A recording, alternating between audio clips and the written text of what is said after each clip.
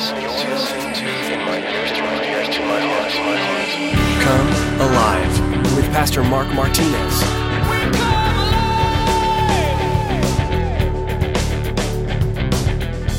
For by your words you will be justified, and by your words you will be condemned. What? What is that saying? Based off of this verse, what's the topic of your conversation? It'd be the question I would have. What is the thing that you speak most often about? You know, you can always tell what people love by what they talk most often about. You can tell if somebody's pointing you to the greatest coffee shop in town that person probably loves coffee or whatever it may be. I think God's knocking on our hearts today because there's this weight, this witness, and this worth in what we say and what we talk about.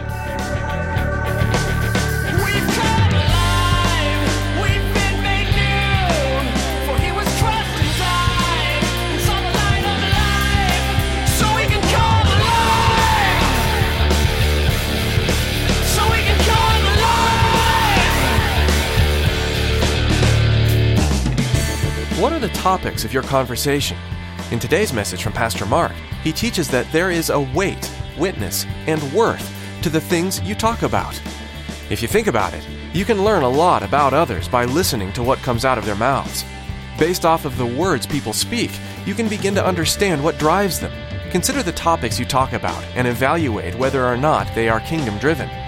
We want our speech to be declaring the goodness of the Lord and what He has done within our lives. Do your words show this? Be mindful of your words, because they carry a lot of weight. Well, let's join Pastor Mark in the book of 2 Samuel chapter 23 for today's edition of Come Alive. 2 Samuel 23. If you notice, probably the first thing you read there says, now these are the last words of David. The last words of David. Now these are not his deathbed words, but these are his last public words.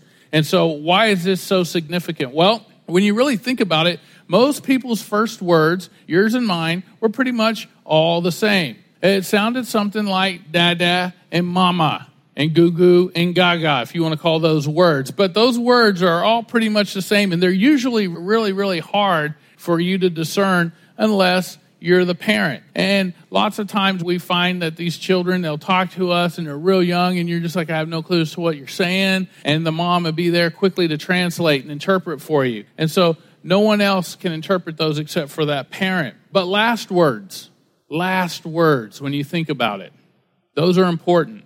It's what's on your heart.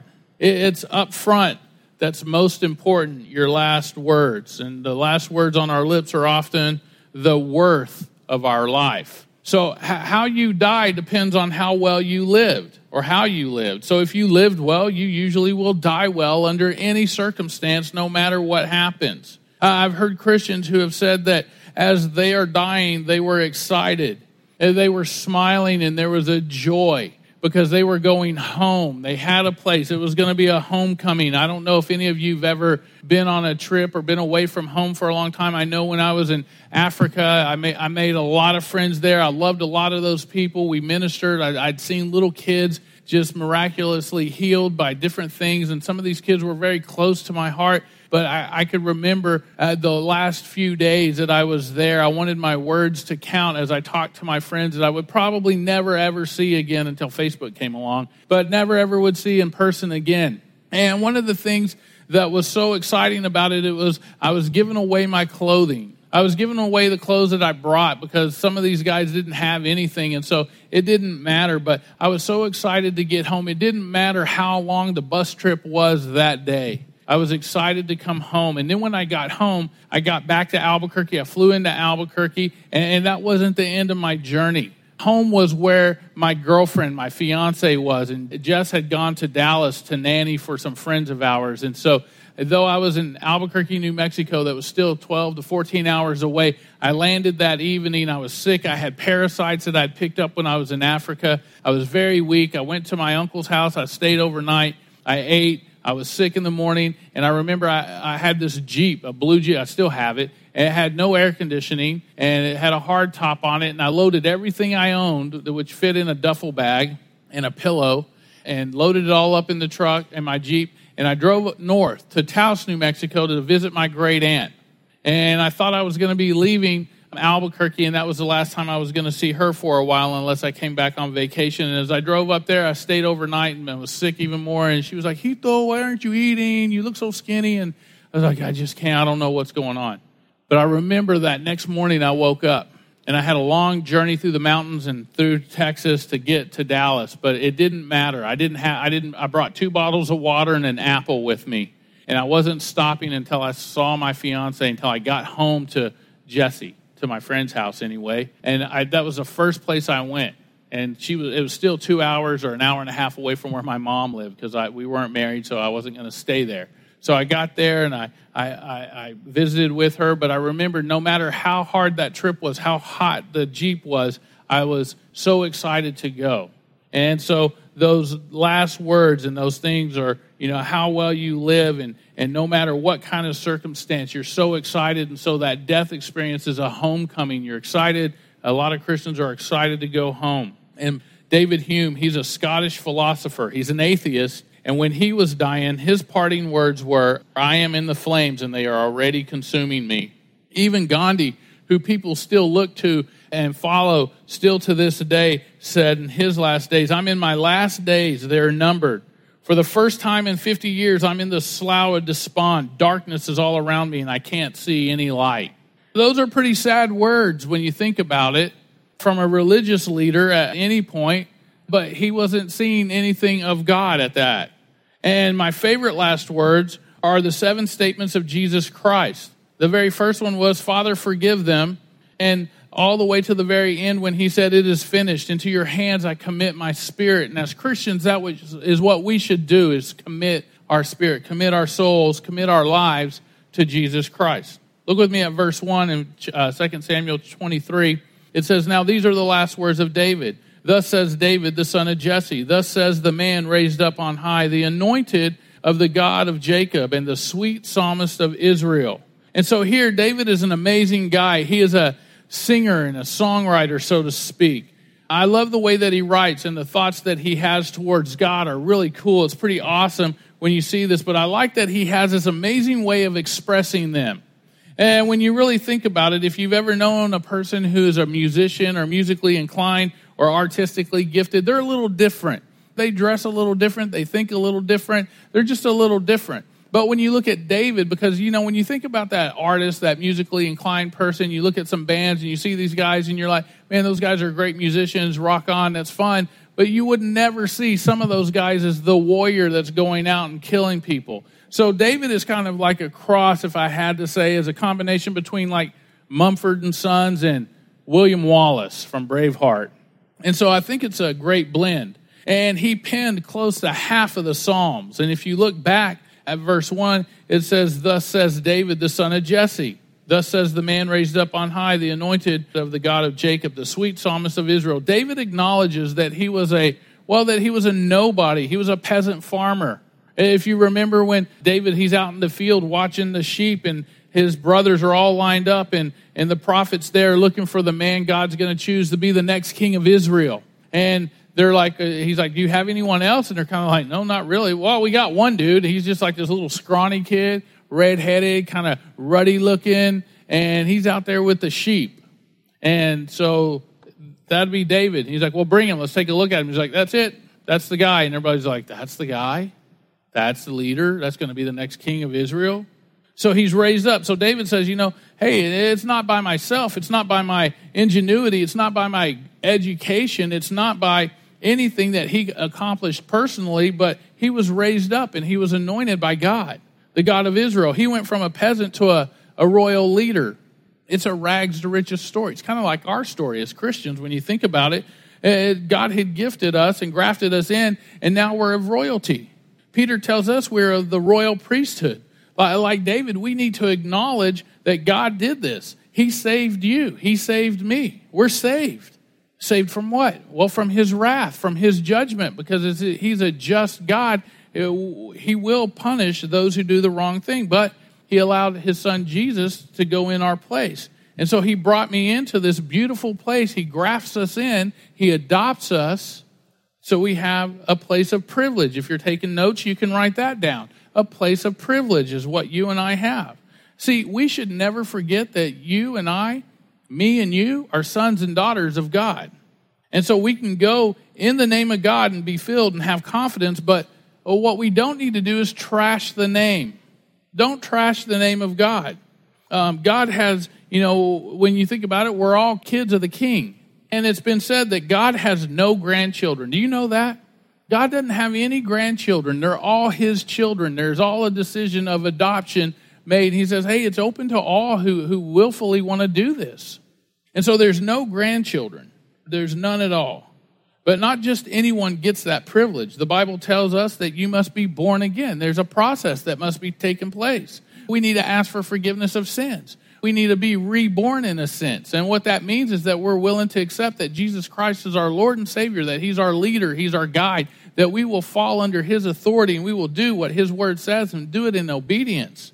Now, hey, is there anyone perfect here? No, not one. Oh, we'll all blow it. We'll all mess up. But God says, hey, you know what? That's real easy. If you just repent, turn away from it, walk away from that thing that you've done, then, hey, I'll forgive you. And as long as we don't go back and willfully make the same mistake over and over again, then we need to be serious about it. And so if you're then grafted in and born again, then you're an heir.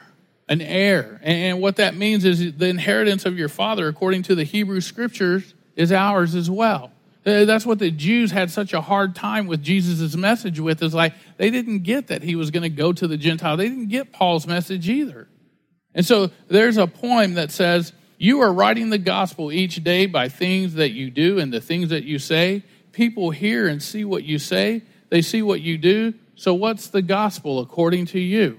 Oh, when you're living out your life every day, what do people see? Do they see the gospel of Jesus Christ, or do they see the gospel according to me? I could say Mark, but that would be a book in the Bible. But do they see that according to me? Do they see my version of it? And it cannot be my version. It cannot be left up to me to interpret it to be, oh, well, this is what I think it says and means, because if that's the case, then this guy over here can say, well, that's the way I interpret it to say and mean. That's what I think it says and means. And if it's different, then we have a problem. There's one interpretation, many different applications. And so there's one interpretation. It needs to be one way. If Jesus says you must be born again, that doesn't mean like, oh, well, you can make up your own way and I can make up my own way. It means we need to do it the right way. And there's ways to see that.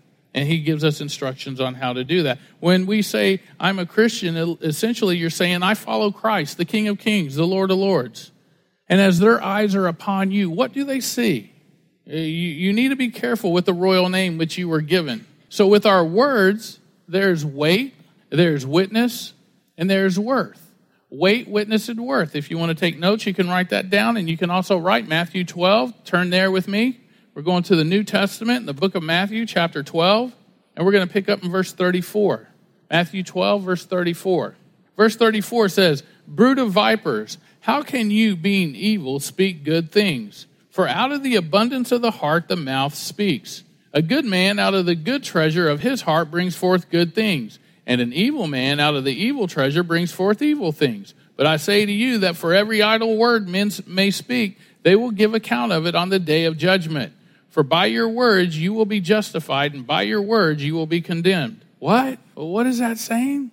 Based off of this verse, what's the topic of your conversation? Is be the question I would have. What is the thing that you speak most often about? You know, you can always tell what people love by what they talk most often about. You could tell if somebody's pointing you to the greatest coffee shop in town that person probably loves coffee or whatever it may be. I think God's knocking on our hearts today because there's this weight, this witness, and this worth in what we say and what we talk about. I think oftentimes that when we're in the workplace or we're hanging out with our neighbors or we're hanging out with our friends, we're often like, well, you know, I'd love to talk to them about my Christianity and about my relationship, because I don't want to tell people, well, I have religion, because I don't. It's not religious what we do here. It's a relationship. I mean, you think about it. A relationship is what? You got two people.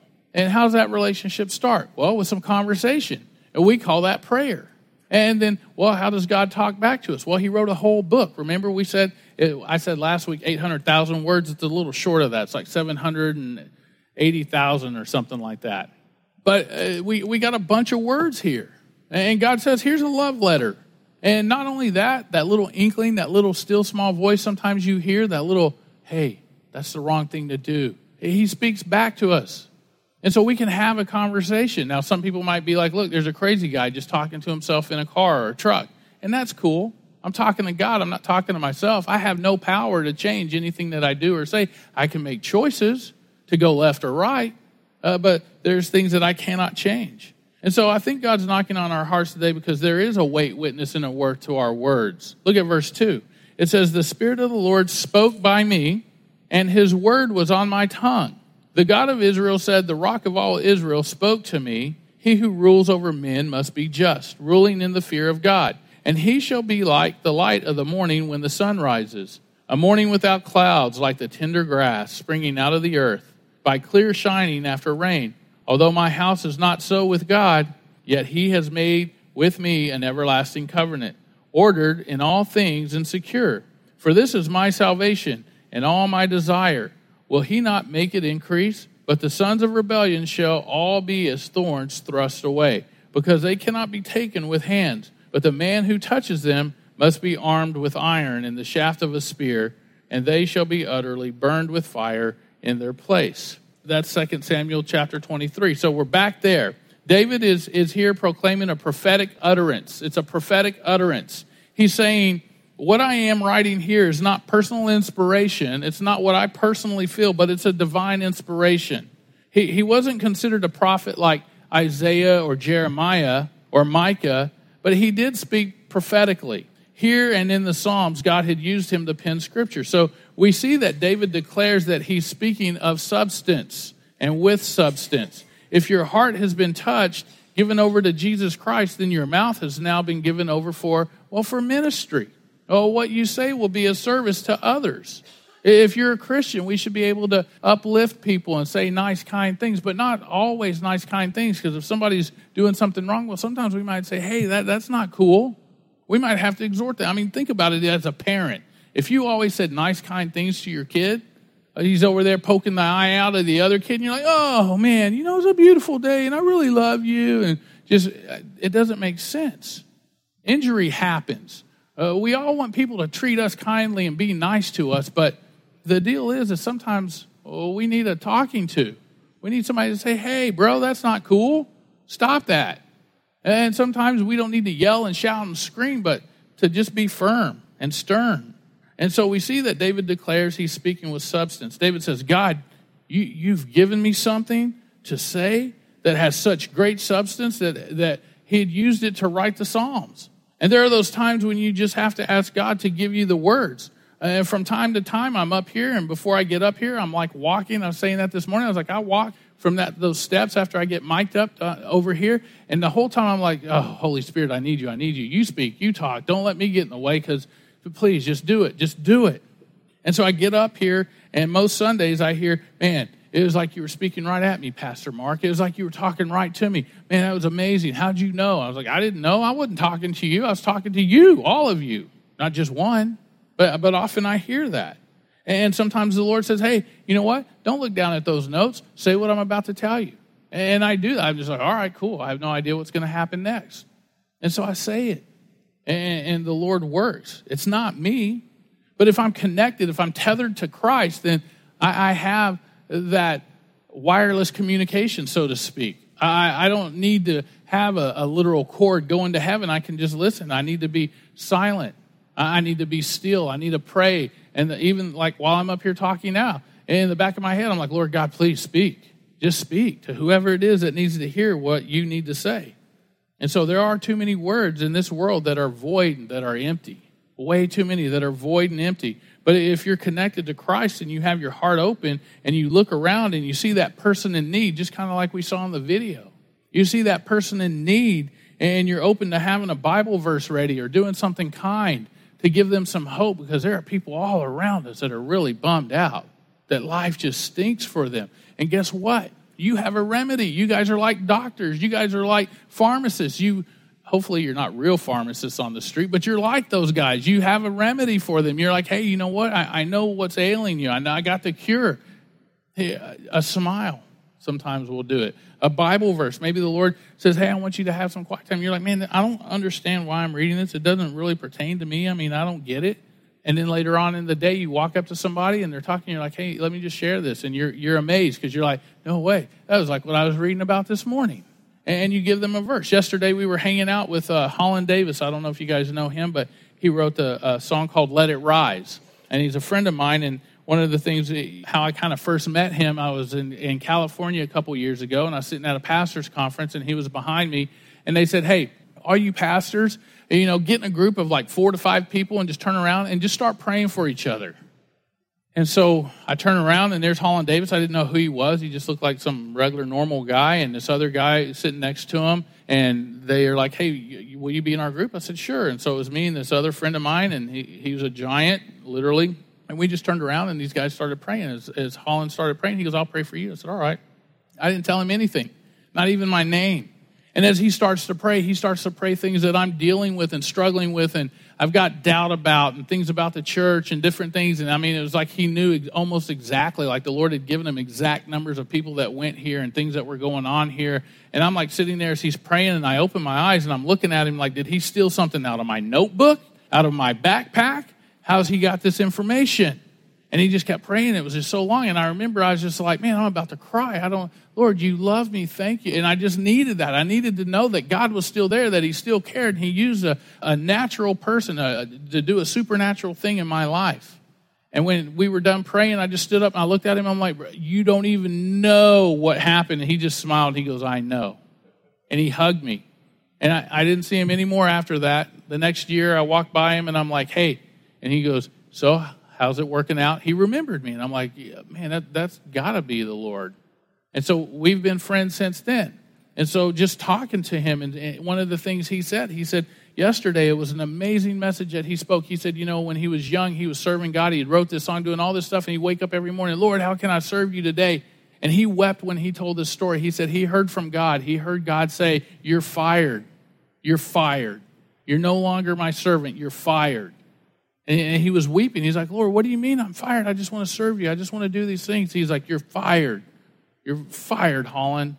He's like, Lord, what do I do? What do I need to do to fix this? I don't want to be fired. He's like, you're no longer my servant. And he took him to a verse, and it says we're friends of God. God doesn't want just servant. Does God need a servant? He created the world. He hung the stars and all these things. And you see all that crazy stuff out there in the galaxies. God does all these awesome things, and it's like, really? I want to be your servant? That's like my son saying, Dad, I want to be your servant. I understand what he's saying, and God understands what Holland was saying and what we say when we say that, and not that it's wrong to say that, but he's like, hey, you're my sons and daughters. You're grafted in.